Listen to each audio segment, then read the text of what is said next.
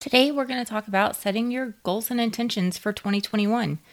Because if you don't know where you're going, how are you ever going to get there? I'm Patsy Ramos, and this is episode 5 of the Owning You podcast. So, first off, let's start with why I prefer to set goals and intentions over a New Year's resolution, which tends to be the popular thing to do. When we set resolutions, we say things like, I'm going to work out in the new year, or I'm going to eat healthy, or I'm going to start this business, or whatever the case may be. And there's no plan behind it. You're just saying, oh, I'm going to do this. But without measurable action steps to take in the process, what's holding you accountable? When it's just a statement of, this is what I'm going to do in the new year, you start at the first, and then you fall off in a week, 2 weeks, a couple of months, and it's gone like it was never even there to start with. When we set intentions for the year and goals for the year, you're looking at the full spectrum of the year. You are legitimately looking at December 31st, 2021, and looking back on the last year. Put yourself in that place. From that vision of where you want your life to be on that day, December 31st of 2021, then you work backwards and you can set measurable goals along the way to help you actually get there. And that right there is the secret to actually accomplishing what it is you're after in the year, where a resolution often just gets lost in day-to-day life because you don't have anything measurable to hold you up along the way. If your resolution is to work out in the new year, so how many times are you working out? How long are you holding up to this? If it's to start a new business in the new year, cool. The new year is 365 days. What day are you starting? Where are you starting? So there's a big difference between how you approach it when you use the terminology resolution, because that's a one-liner. You just write it down. Or intentions and goals. Because when you set intentions and you set goals and you've got measurable steps along the way, there's just a whole lot more accountability there. So today we're going to go through a little bit of how to do that. So the first thing that you really need to do is to sit in the space as if you're there already. It is the end of 2021. You're sitting there on December 31st looking back at your year. And I want you to think what the ideal outcome for you for the year is. What is the ideal life you're living at that point? And don't hold back.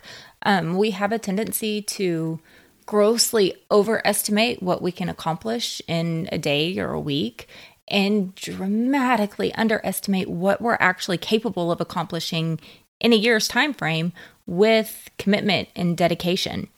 So go ahead and dream big with this. Think about where you want to be with your health. What kind of shape do you want to be in? What do you want your diet to look like? Think about where you want to be in your relationship. What relationships have you pulled closer and built stronger?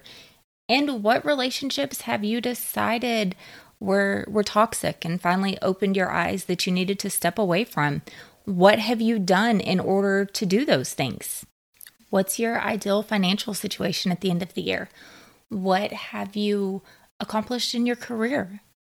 These things, look at the big picture with them. Look at that optimal, ideal situation where if you could play everything out and truly dedicate yourself and become fully committed, what is the ideal life that you will have in a year? Now take all of those things that just came into your head, and for some, they came in as visual images. For me, they don't.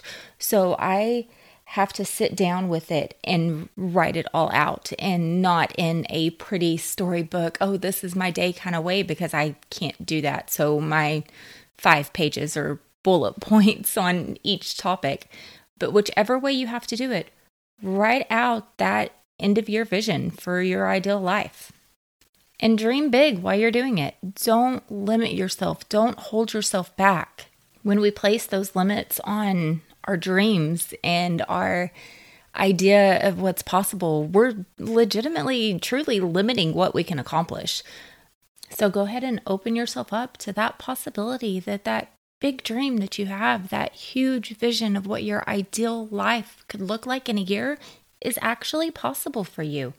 I know I'm repeating myself with telling you to dream big, but it's so important to actually open yourself up to the possibility and to not limit the view of what your ideal life could look like in as little as a year. Now that you've got that ideal vision of your life in a year, it's time to break it down into goals, measurable goals that you can work on throughout the year to get there by the end of the year. So during this step, you're going to need to read back through what you wrote, figure out what parts of it you are going to have to change things to get to. Now, some of it is not going to need much. Some of it is just about deepening things that are already there, where it's just keeping on the same path that you're on. Some of it is going to take a lot of work. And don't be scared of a lot of work. When you're looking at it with the end in mind, your final picture of what your year looks like, if you think, oh my goodness, I have to get this all done now, you're going to be overwhelmed. And that's where the incremental goal setting comes into play in the process. It keeps you from feeling those feelings of overwhelm on such a dramatic level so that you can actually accomplish things. And you're going to notice that some of these things in your vision for the end of your year tie in together pretty well, where you can compound them and work on them at the same time. So if one of your visions is to read more, and one of your visions is to develop better habits, so read about habit building. And you're doing two things there. You're reading more and you're generating, developing, growing that new habit of, well, sticking to something by reading more. But then you read books like Atomic Habits and other books that help you learn how to build better habits and how to compound them and tie them in with things that you're already doing in order to grow those habits. And then some of the things on your list are going to be completely isolated from everything else. It's going to be one goal that seems like it is completely separate from everything else. Well, those things in particular, it's super important to have the checkpoints throughout the year to guarantee that you're doing the things you need to do to reach that point. So look at those big goals that seem left field from the rest of your life or where your life is right now and break them down. Again, you're working from the end. You're working with that vision in mind and what needs to be done throughout the year in order to get there. Where do you need to be at the end of the third quarter of the year to be at the proper step to accomplish that goal at the end of the fourth quarter? Where do you need to be at the end of the second quarter? Where do you need to be at the end of the first quarter? What is it that you need to do every week to get you one step closer to the monthly goal? And that monthly goal gets you one step closer to that quarterly goal, which gets you closer to the yearly goal. You see what I'm saying? You build it as you go. So now let's break this down with one of those goals. So one of mine is to end 2021 in the best health. And that encompasses for me both physically and mentally. But for simplification processes here, we're going to go with the physical health side of this and break it down. So my end of year goal with my health is to end 2021 in the best physical health of my life, which is also going to put me in the best physical health of my life as I turn 40, because I will turn 40 right at the end of this year. So to just say that is easy, right? Yeah, no, I'm going to end this next year in the best health of my life. Cool, but how? Because if we don't fill in the but how, the what steps are you going to take to get there, then you're going to wake up in 365 days and be in the same spot you were at the end of 2020. And I don't know about you, but I don't think there are very many of us that want to be in the same spot we're in at the end of 2020 once the end of 2021 gets here. So break it down. December 31st, 2021. Best physical health, the strongest I've ever been, in the best shape I've ever been. So what do I need to do to get there? On a daily basis, I need to be mindful of what I eat. I need to make sure I am getting my fruits and vegetables. I need to make sure that the majority of my calories are coming from healthy, nutrient-dense foods that are good for me. And I also need to not restrict myself to the level that I'm afraid of food. So that means if I want a piece of cake, or I want a cookie or some ice cream, I can have it in moderation. So a lot of it's about just making sure you have more wins than losses.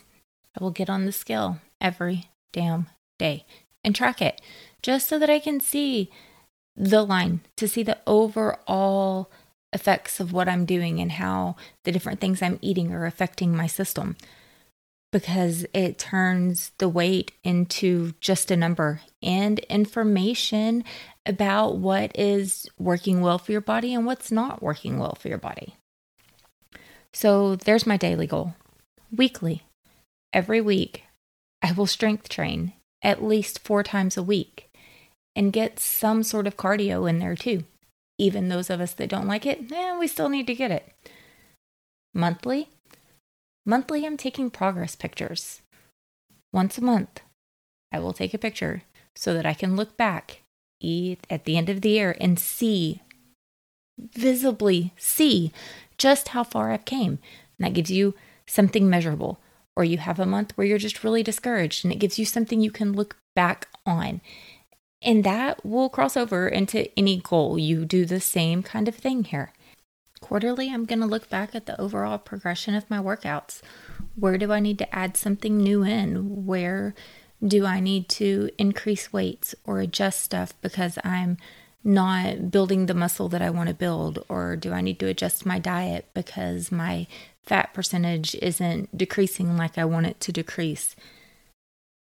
And you do these things every day, every week, every month, and every quarter.